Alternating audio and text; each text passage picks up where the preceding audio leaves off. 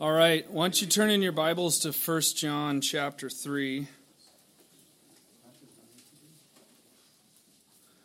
So, Pastor Dan is picking up Tracy. She was down visiting her dad in California and came back tonight. So that's where he's at tonight. Of course, it was my Wednesday night to teach, so worked out that way. But praying they have safe travels back.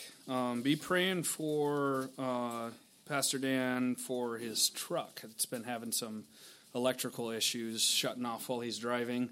A little bit scary and everything. So it's at the shop now, so hopefully they can get it fixed and figured out. But, our pastor is not just one of these pastors that teaches on Sunday and plays golf the rest of the week, but he's a working man. You come down here and he's doing projects. He does landscaping, remodeling, repairing, all that kind of stuff. He goes to the dump probably 2 times a week with loads of stuff and everything. And that truck is his tool that he uses for a lot of ministry. So just be praying he can get it fixed and worked out and everything. But on your tables, got a little extra sheet of paper there. It's kind of connected to what we're looking at tonight, kind of not. The verse we start with tonight is verse 16 of chapter 3. And one thing that kind of has jumped out at me and that I've liked for a long time is, it's not in every book of the Bible, obviously, but there seems to be this pattern sometimes with certain verse references. So I've got down here for you the 3:16s of the New Testament, basically, that are really important verses for us to know, to understand, to memorize, and kind of know what the application is for those verses for us, because each one speaks specifically to our lives as Christians and our important truths to kind of base our belief on. So I'll read our verse tonight because I actually forgot to put that down on here. You might want to write it down, the one verse we're looking at. But verse 16 of chapter 3, it says, "By this we know love, because he laid down his life for us, and we also ought to lay down our lives for the brethren." So that would be one of the verses. The other one John 3:16, right? "For God so loved the world that he gave his only begotten Son, that whoever believes in him should not perish but have everlasting life." Right? That's the gospel foundation for us.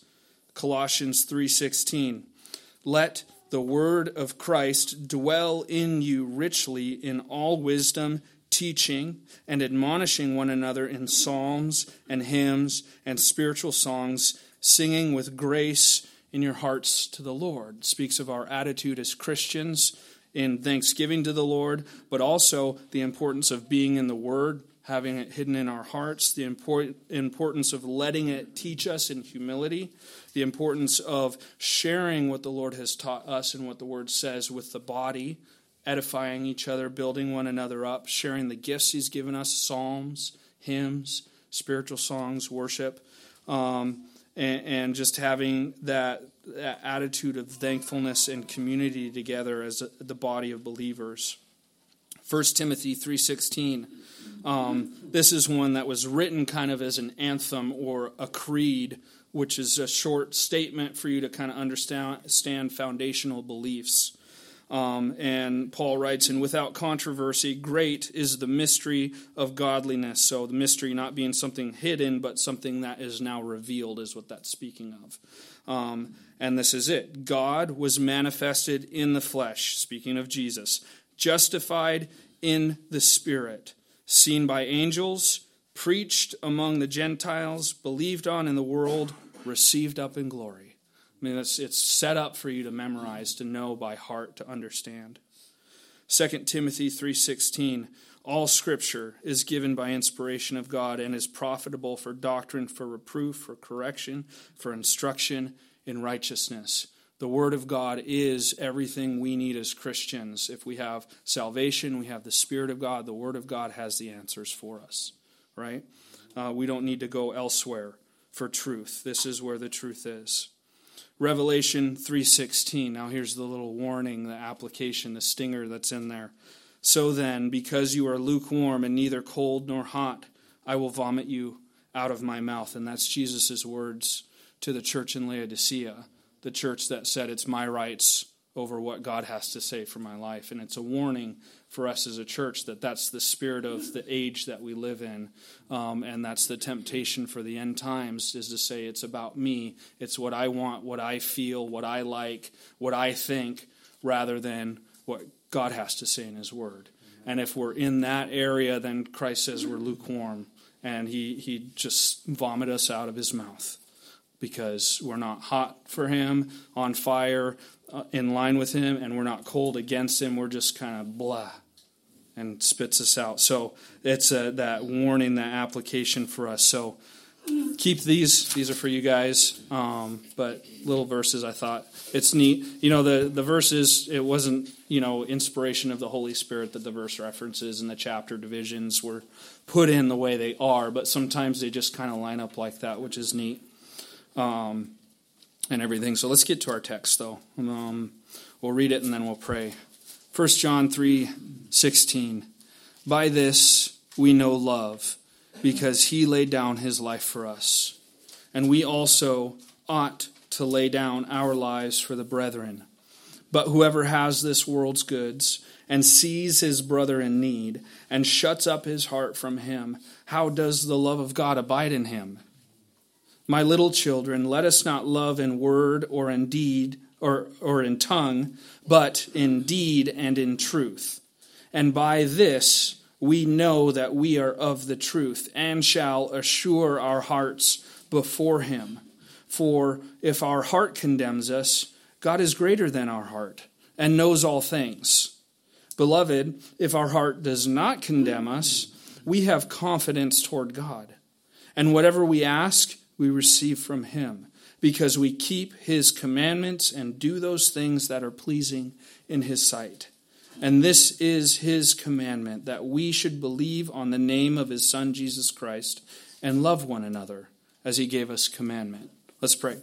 Heavenly Father, Lord, we thank you for your word. We thank you that your word is truth, that we can trust it wholeheartedly with our lives. We can stake our salvation, our eternity on the promises that you've given us in your word.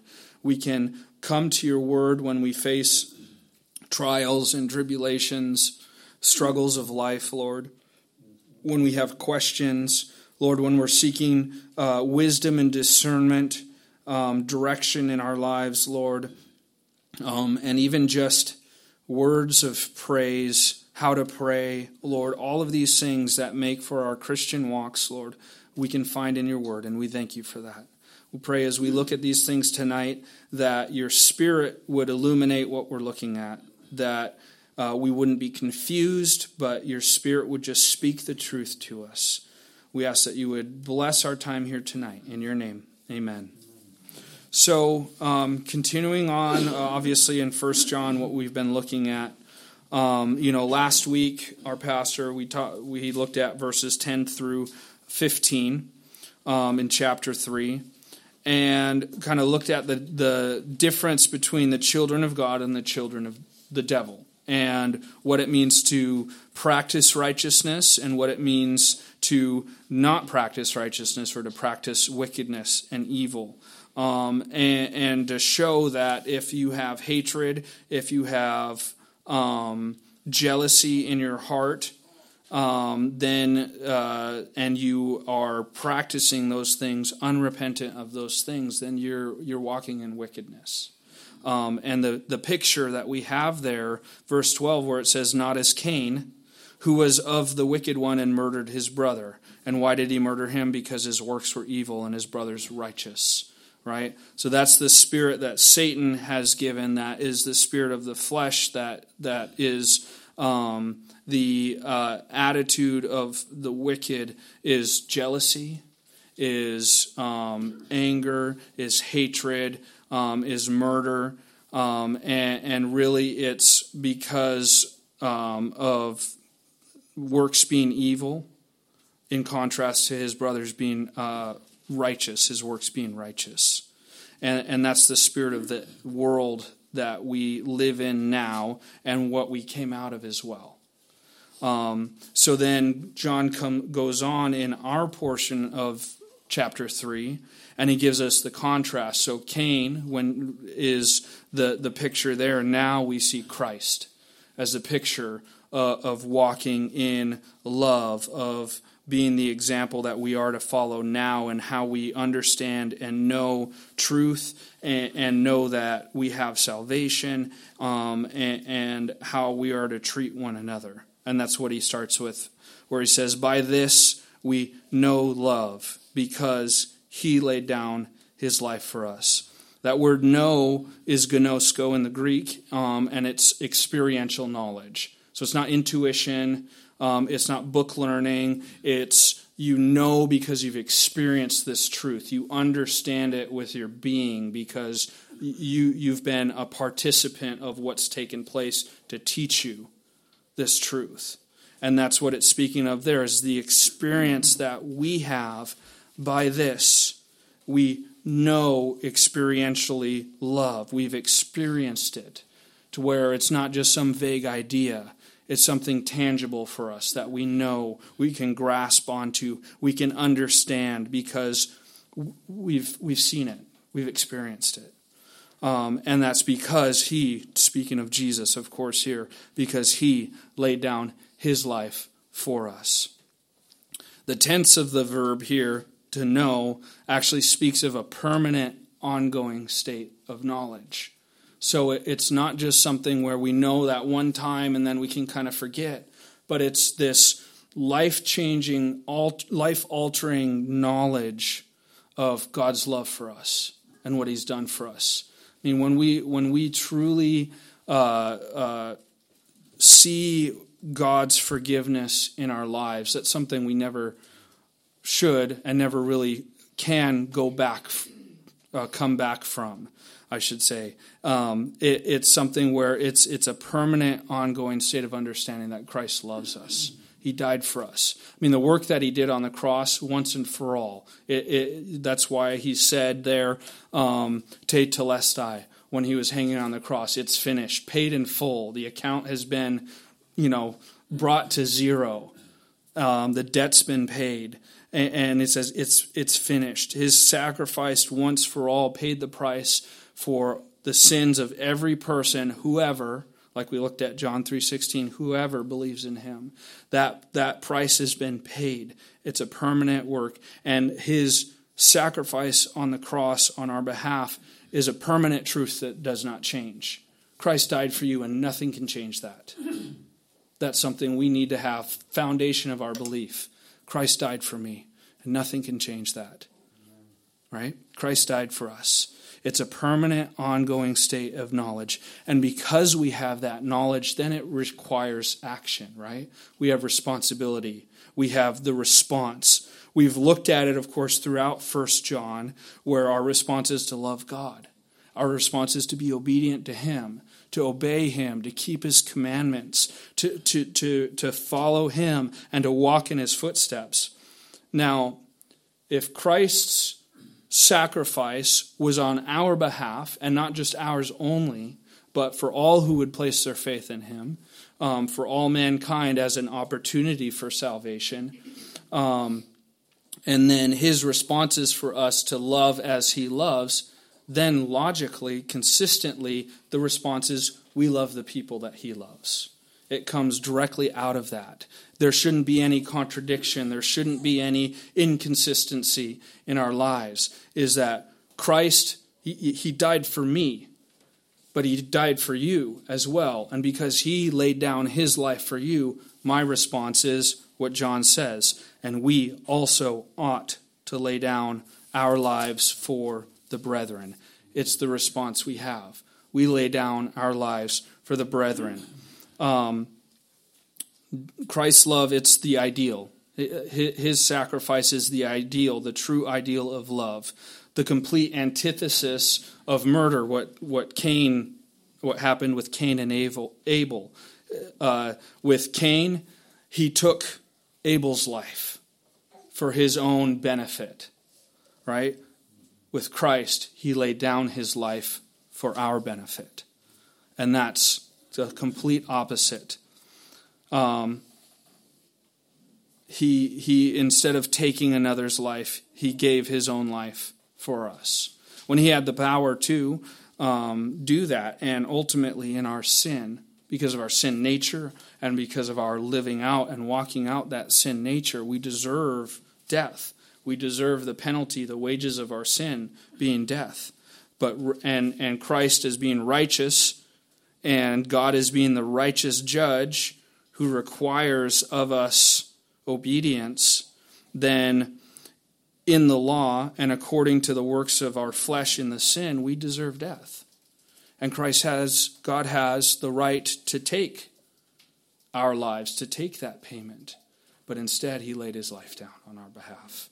And that's so beautiful. That's what Christ has done. You can't even begin to completely, fully fathom just how far-reaching the implications are of Christ's death on the cross on our behalf.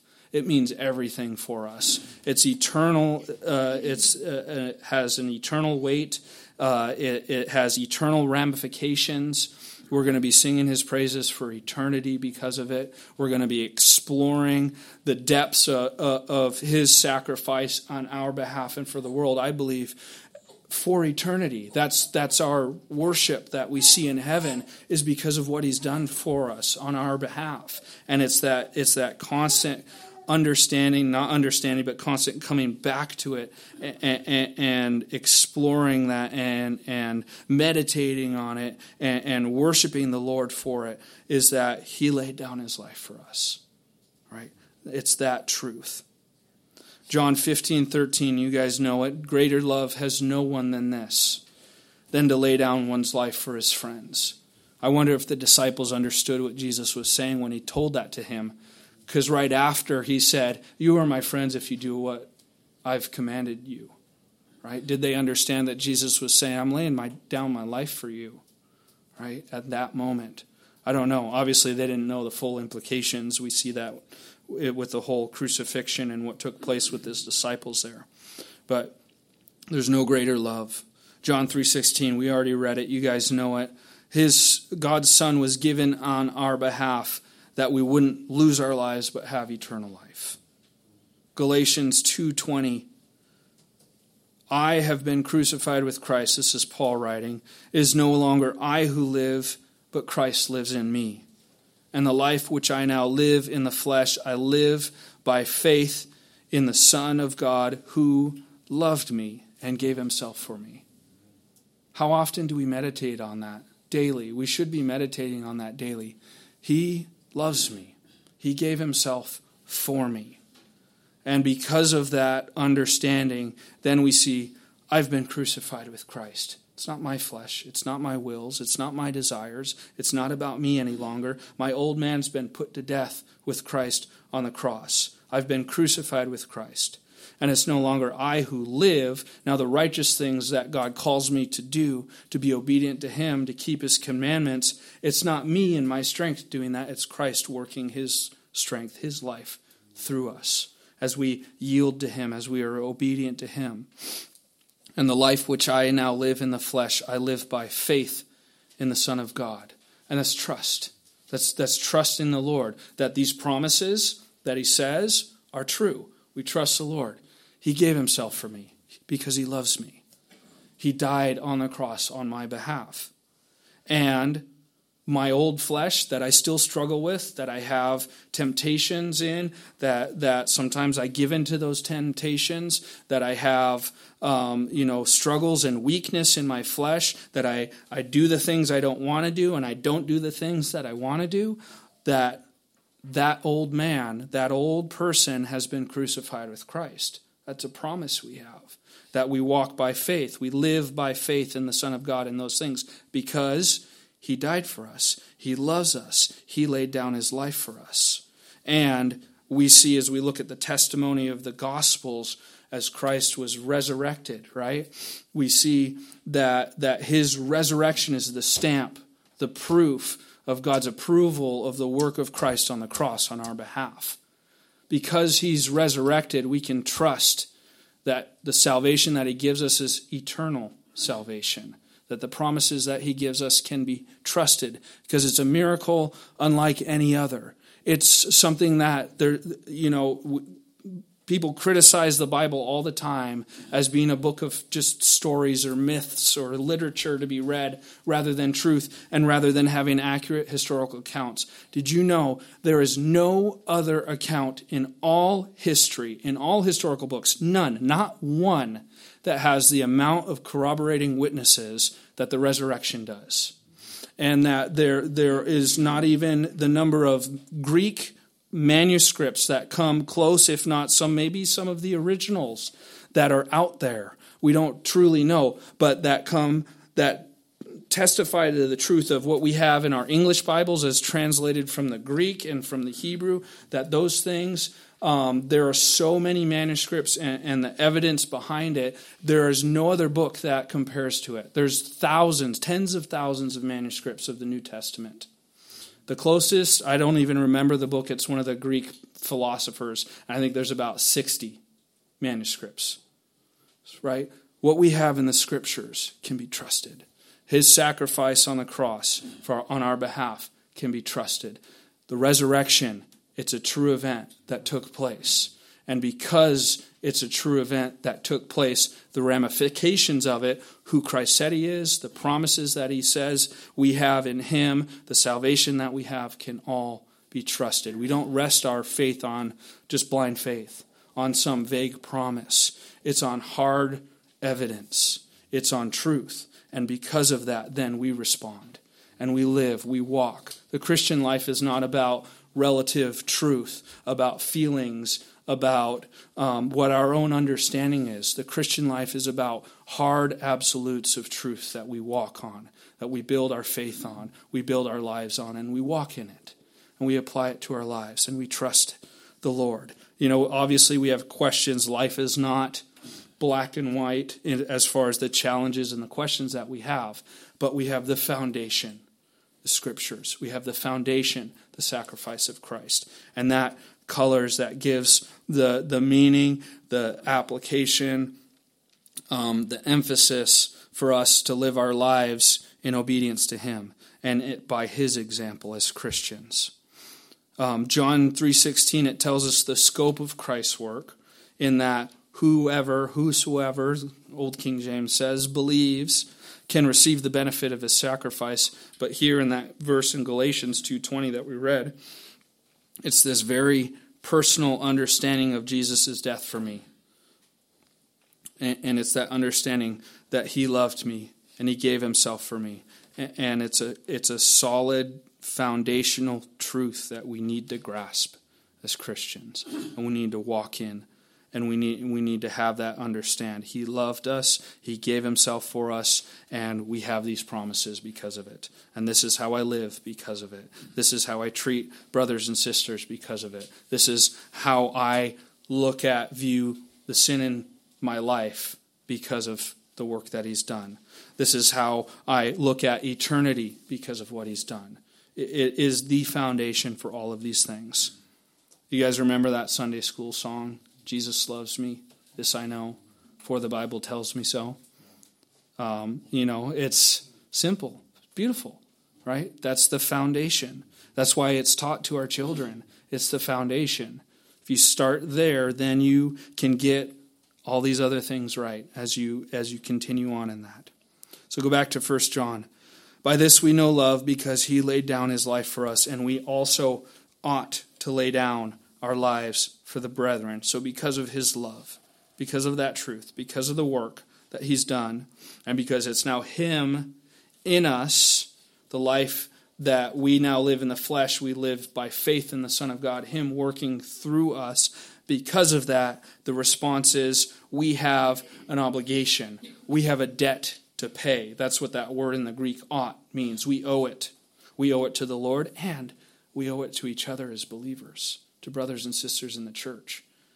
We ought to love one another. We ought to lay down our lives for one another.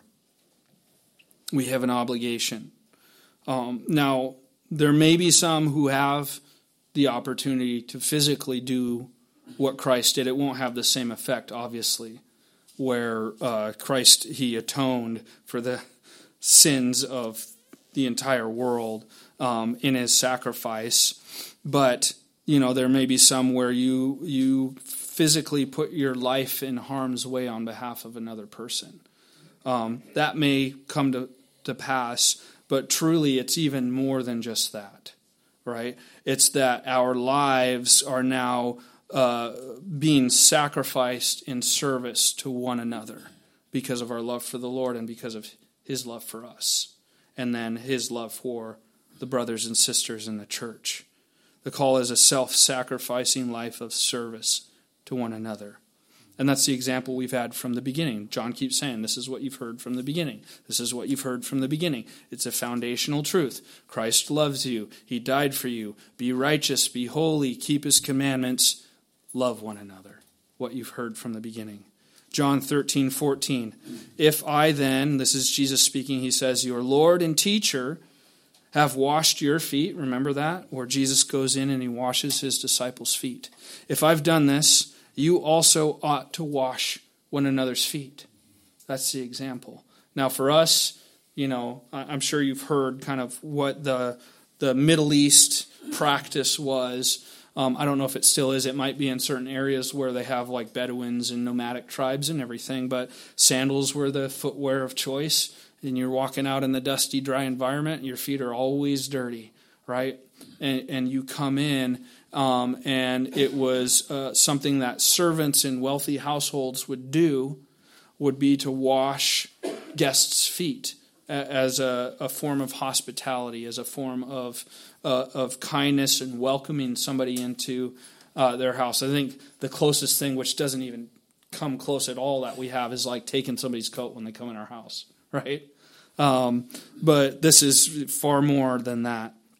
But Jesus, who was and is God, Jesus, who had every right to be praised with every breath that every person breathed, and deserves all the praise and glory forever and ever, he humbled himself, wrapped a towel around his waist, basin of water, and is washing dirt, filth. I mean, in those times, they didn't necessarily have sanitation, right? They dumped their refuse out their windows into the streets in a lot of places.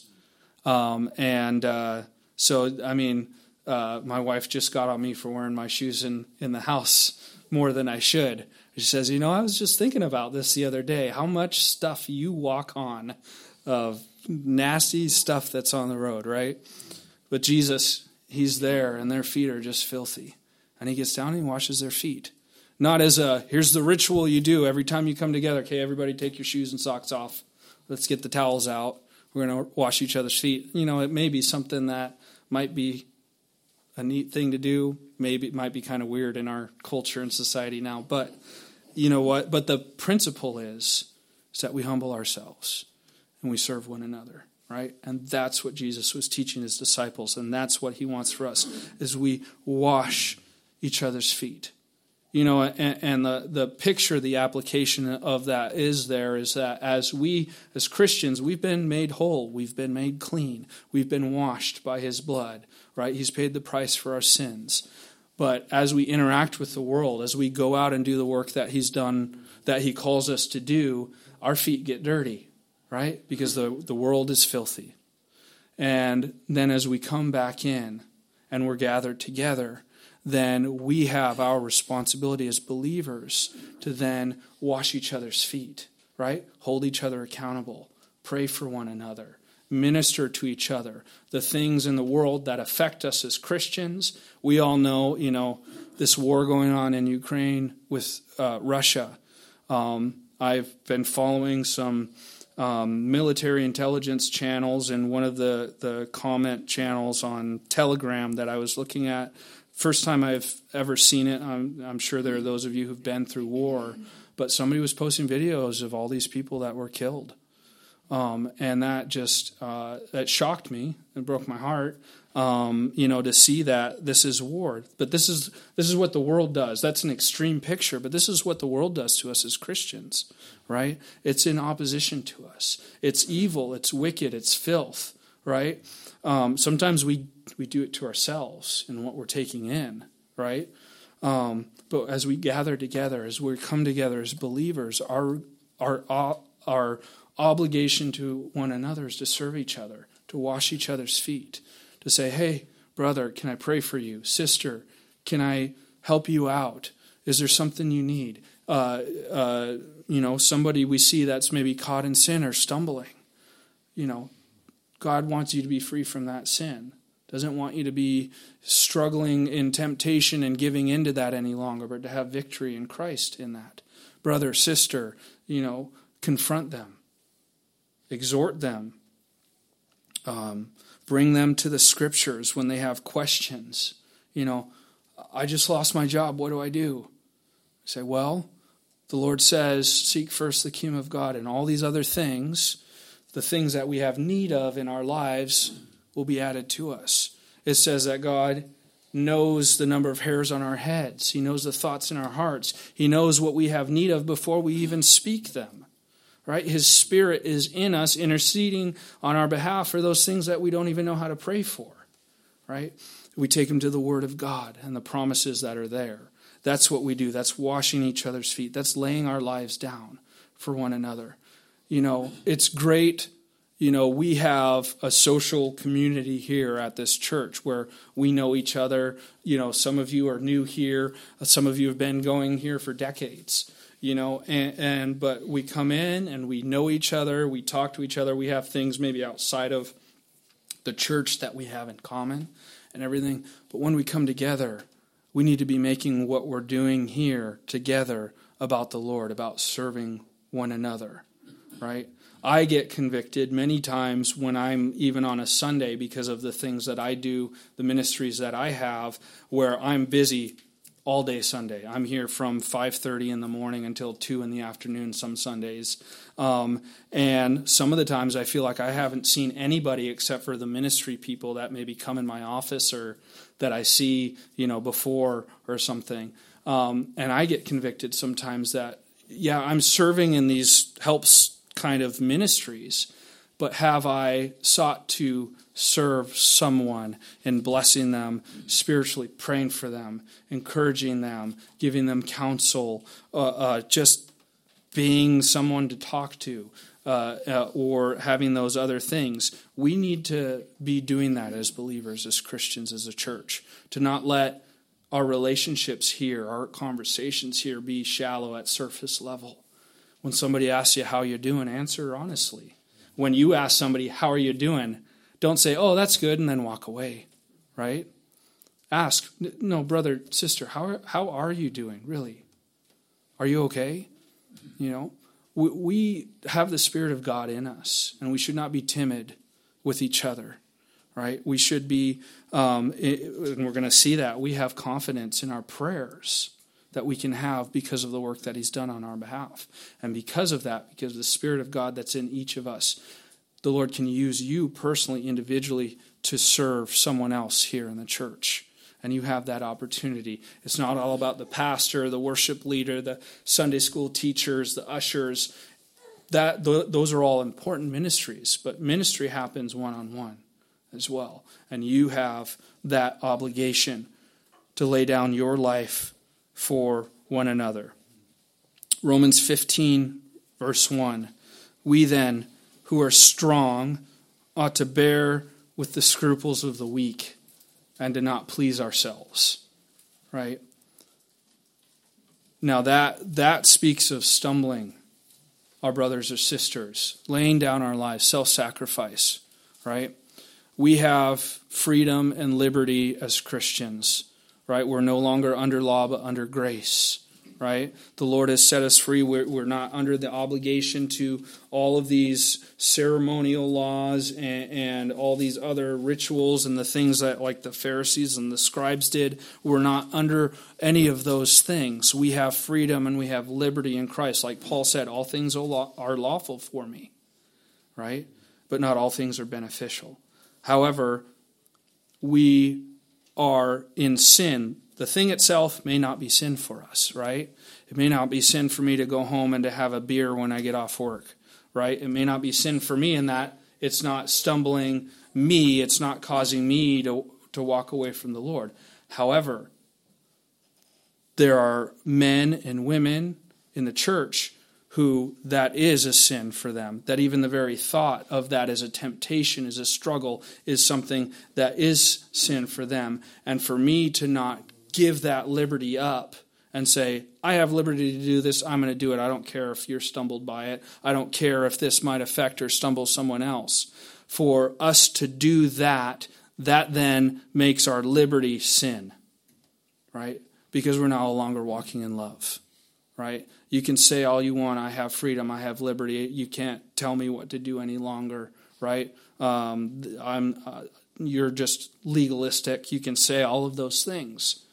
But when you look at what you're doing, is it self-sacrificing for the brothers and sisters around you? Is it walking in love, right? Because I think many times if we have to justify it, then we're not walking in love. We're not walking in holiness. And, alcohol drinking, that's just an example. That's not the only thing. There are many things out there, right? We're to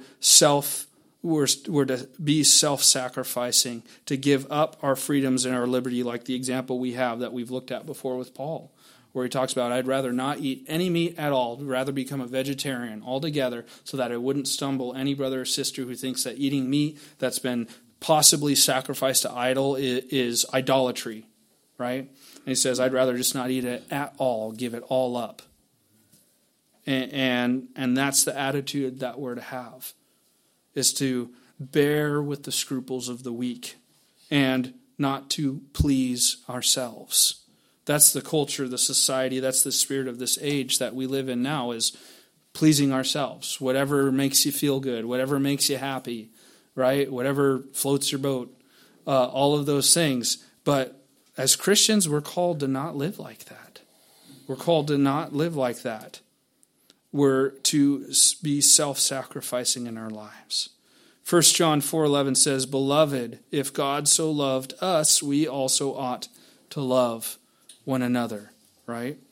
And that's it. Christ loves us. He laid down his life for us. We have an obligation now to lay down our lives for one another. And then here's an application, another thing that John writes here. The Holy Spirit writes through John, verse 17, But whoever has this world's goods and sees his brother in need and shuts up his heart from him, how does the love of God abide in him? So we have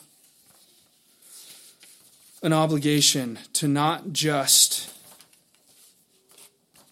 say that we love someone, but to act it out, right? When it speaks of this world's goods, it's the word in the Greek is bios, which means life, and what it speaks of is actually things that make for your life to be an easy, normal, consistent life. And it speaks of when it says whoever has this world's good, where this is constantly it. Your life is easy. Things are going great for you. And John writes, if things are going great for you, you have what you need, and you are seeing your brother or sister in need, and you're not helping them out, and you're shutting your heart up from them, John asks the question, how does the love of God abide in you? Right? If you're closing up your heart against that person, right? That's another reason why we as believers, we as Christians, we need to be involved in each other's lives, to know. I mean, I know as a man, sometimes it's embarrassing to ask for things that you may need because you want to provide for your house or you want to be self-sufficient. You want to have all these things. But, the Lord says that sometimes we don't have because we don't ask, right? And we as Christians, though, we have this responsibility. It's not about this, brother, I'll pray for you, that, I'll pray for you that you find a job when you're a boss who knows you have openings at your work and you can put a reference in for them and possibly hire them. Or you have a spare room at your house and you can put somebody up who's in need, looking for a place to live. Or you have, the Lord's blessed you and you have money. Maybe you have that all-American savings account that's got $20,000, $30,000, $40,000 in it. And but you've burned through all your spending money for that month, and you say, I don't really have anything to spend, to share, but you have somebody in need. Is that savings? Is that wealth something that you're going to hang on to and not bless, not serve somebody else in, rather than being obedient to the Lord, right? We need to truly count and understand that. You may have your nest egg that you're holding on to, right? That you have that is great for you, right? But in the end, that money is gonna burn up, right? And do you trust the Lord? If that thing is something for an emergency fund, do you trust the Lord to replenish that? If He's put somebody in your path to bless them with the money that you have, the goods, this world's goods that you have, to say, you know what, this is all I have, but they're in need and I can give it to them, I'm going to give it to them and trust the Lord to provide for what I need down the road. Right? That's the attitude we're to have as believers, as Christians. Self-sacrificing love is to say, you know what? Yeah, I had plans for this. Yeah, my time was set aside for myself when I got home from work, or the weekends are about me and being able to do the projects or the things that I wanted to do, or maybe veg out and watch movies all day or whatever. But I get that phone call, hey, my car broke down. Can you come help me? Hey, this widow is trying to move. She needs to get out of this apartment. Can you come help? All of those little things. The American attitude is really selfish, honestly.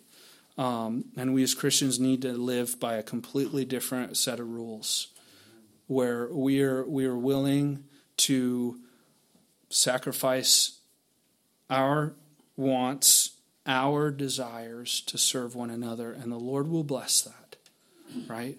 It's not that we do it to look for the blessings. We're not about the name it and claim it sort of, this exponential giving thing where you give 10% and you expect 100% back, or whatever the things are. I remember my great aunt had this tape of some marionette doll thing that she loved to play when we'd come over to her house for family reunions. Really creepy, but it's supposedly this Christian ministry thing.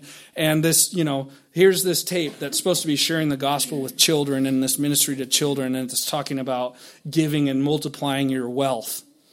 And that was something that was taught over and over again, right? And that's not, as Christians, that's not as believers, that's not in the Bible. Right? God blesses His people. He provides for His people. But look at cultures, countries around the world right now that are going through. I look at Ukraine, right? Christians in Ukraine, evangelical Christians, if Russia takes over that country, they're looking at having to go underground because Russia does not recognize certain forms and a lot of forms of evangelical Christianity, right? Look at other nations that have been going through it now. And they're Christians. They love the Lord. They believe the Scriptures. They're right on their doctrine. They understand things and everything, but they are the poorest of the poor people, right? It's not about wealth. It's about God's blessings in your life. And that looks different than wealth, right? The two aren't the same. Sometimes it comes that way. Sometimes the Lord blesses you with money and wealth so that you can bless others, or for a specific thing that God is calling you to do. But God's blessings are far more than that, right? It's spiritual treasure in heaven. It's building one another up. It's the relationships of support that the church has in being edified and built up together as living stones built on the foundation of Christ, right? It's all of those things. And as we are walking by the Spirit in obedience to this, then the Lord blesses that. But ultimately, it's not even about just this getting these blessings from the Lord. It's our simple duty. It's our obligation. It's what we owe to each other. So that's the starting point for us as Christians, is laying down our lives for one another, right? Now, the modern church and what the world says the church should look like has this wrong, because they'll take out brethren and they'll put the world, they'll put others in there. Now, we're to love people. Don't get me wrong. We are to love people, right? We're to be humble. We're to be loving. We're to have speech seasoned with grace. We're to help if we can help. But this applies to the church. It says brethren, adelphoi, is it? It speaks of the body of Christ, right? The ministry that we do starts in the household of God. Sometimes we may have extras, blessings that we can help each other out, but shame on these churches that spend all their time and all their money on feeding the homeless people, on doing all these other things when they have people in their church that are in need, right? But, oh, you're not one of that kind of person, so this is what our money's for. This is what our ministry's for. When we're called as believers, we serve each other. Now, it's not to exclusion. Our hearts are to be open to one another, right? And again, that's what it was written there. Let me see if I can find it again. Romans 15:1. That end part there is we're not to please ourselves, right? It's not about our likes. It's not about our wants. It's about we serve one another. Whoever has this world's goods and sees his brother in need and shuts up his heart from him, how does the love of God abide in him? So the question needs to be asked of ourselves, is there a need that I know of that the Lord has put in my path that I have not been obedient in helping out in? Is it ministry? Is it prayer?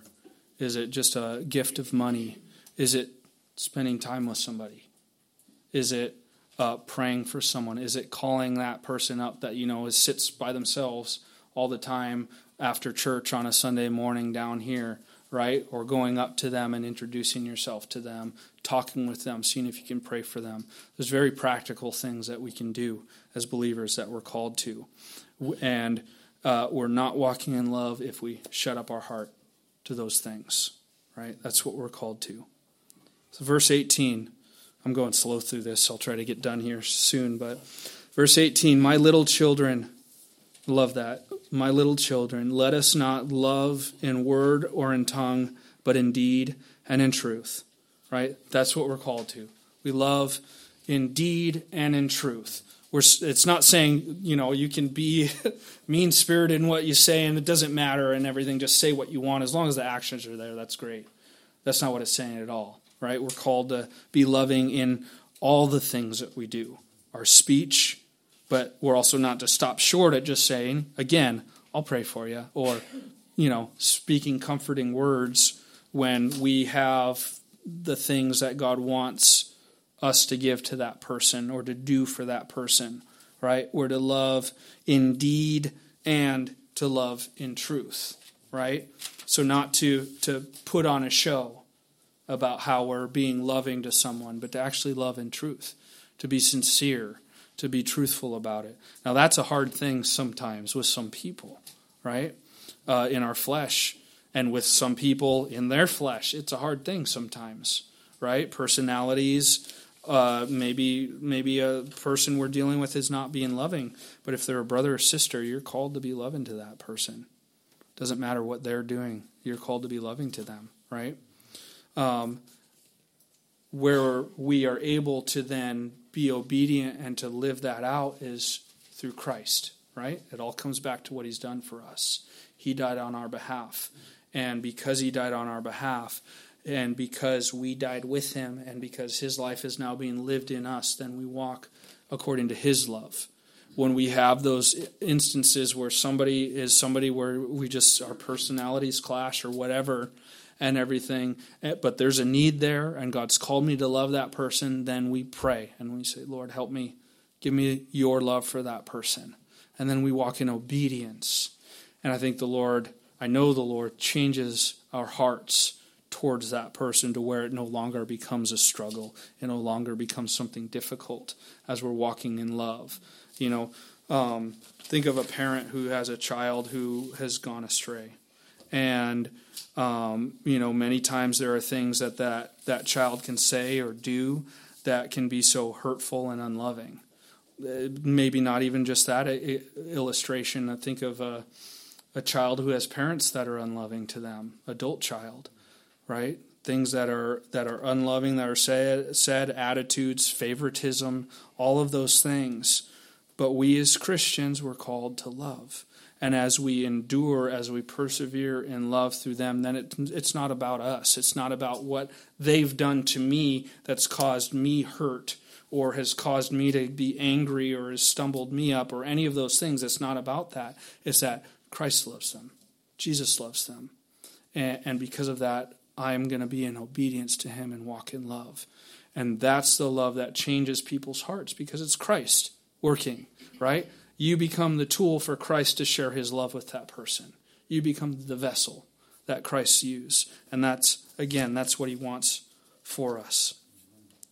My little children, let us not love in word or in tongue, but in deed and in truth.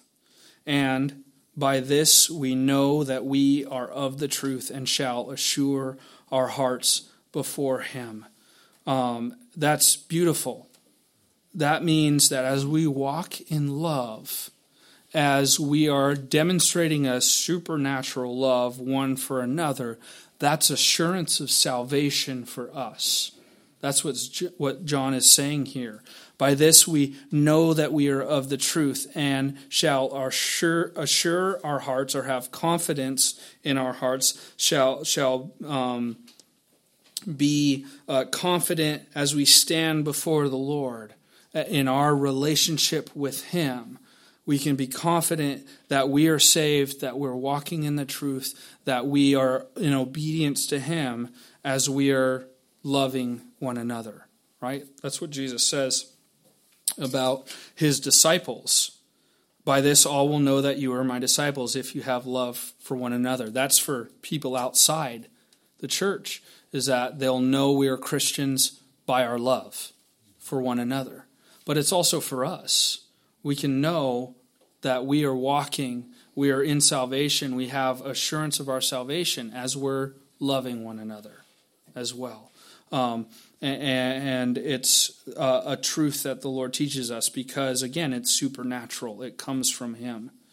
We shall assure our hearts before him. Love, in deed and in truth, is the sign of our salvation, of being born again.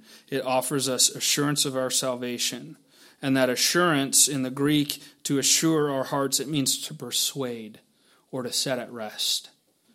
Right? That means that as we're in obedience to him and we're loving one another, as we're walking in love and we're helping one another out, as we're laying our lives down for one another, then the questions we have about our salvation, we persuade our hearts that we have that assurance of salvation.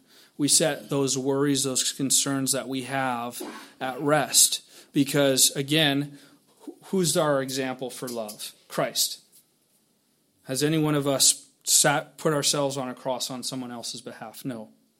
Can any one of us live up to his standards in our own strength, in our own flesh? No, we can't. And I think even as believers walking in the Spirit, we can't live up to his standards because we still have our flesh with us, right? We can't.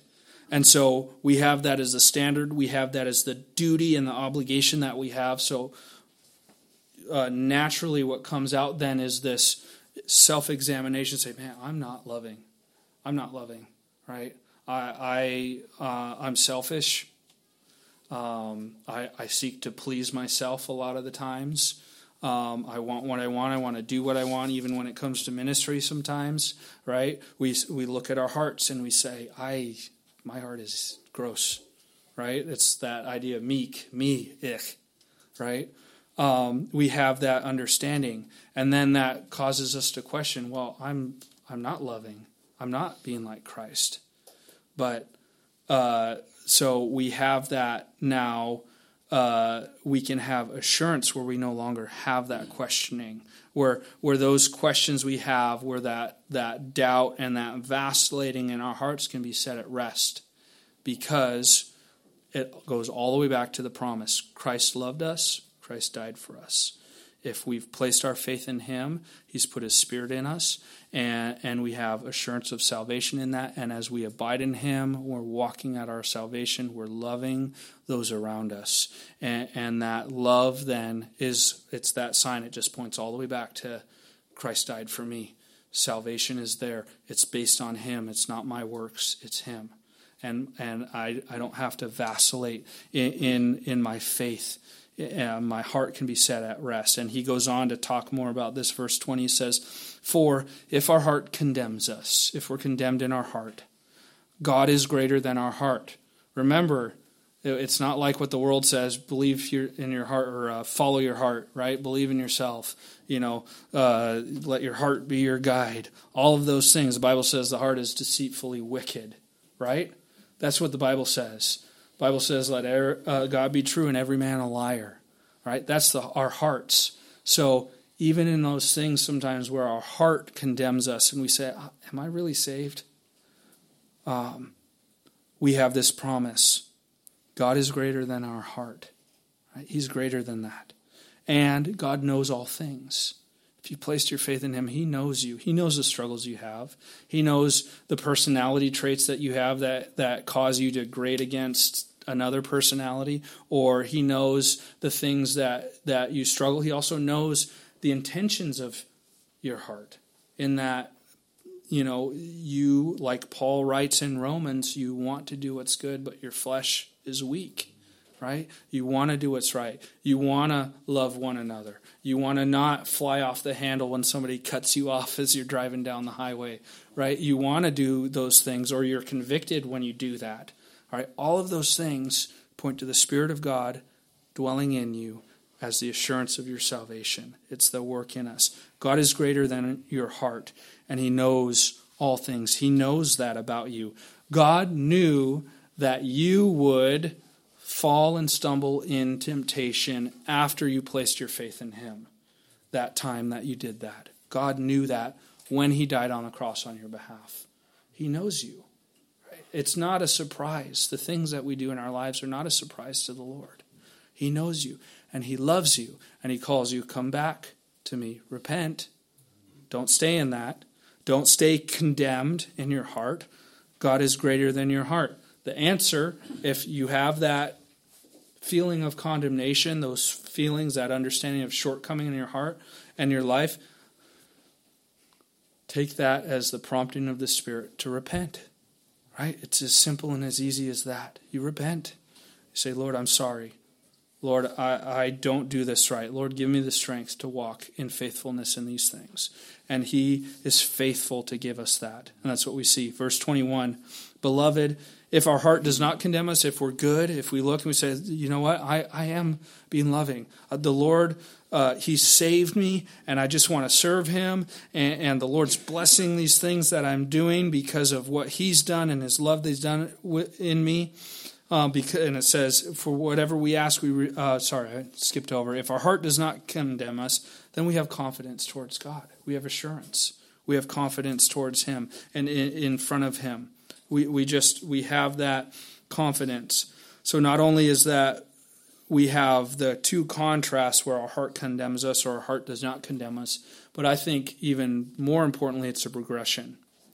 We have the example. Christ died on our behalf. His perfect love. We fall short of that. Our heart condemns us. But then we come back to the understanding God is greater than our hearts. God knows all things. He loves us. And we repent when we've done wrong, and we walk forward in faith in that. And then we have confidence before him. Right? Then our heart no longer condemns us because it's set at rest. It's set at ease. Right? We have the assurance of our hearts before him. And because we then have that confidence, then we have boldness. Verse 22, whatever we ask, we receive from him because we keep his commandments. We're walking in his love. We're walking how he's called us to walk. And because we keep his commandments, it says, and do those things that are pleasing in his sight. Again, it's about what he's done. And this is his commandment, that we should Believe on the name of his Son, Jesus Christ. Trust in him. Have faith in him and the promises that he gives. That's believe on the name, speaking of his character, his nature, who he is, what he's done, what his sacrifice is paid for, what his resurrection means, where he's at now, interceding on our behalf, the plans he has for us in the future, that we should believe and have faith and trust in him. And in doing that, we love one another as he gave us commandment. And as we have that, we have boldness in our prayer. We have boldness before the throne of God. We have boldness.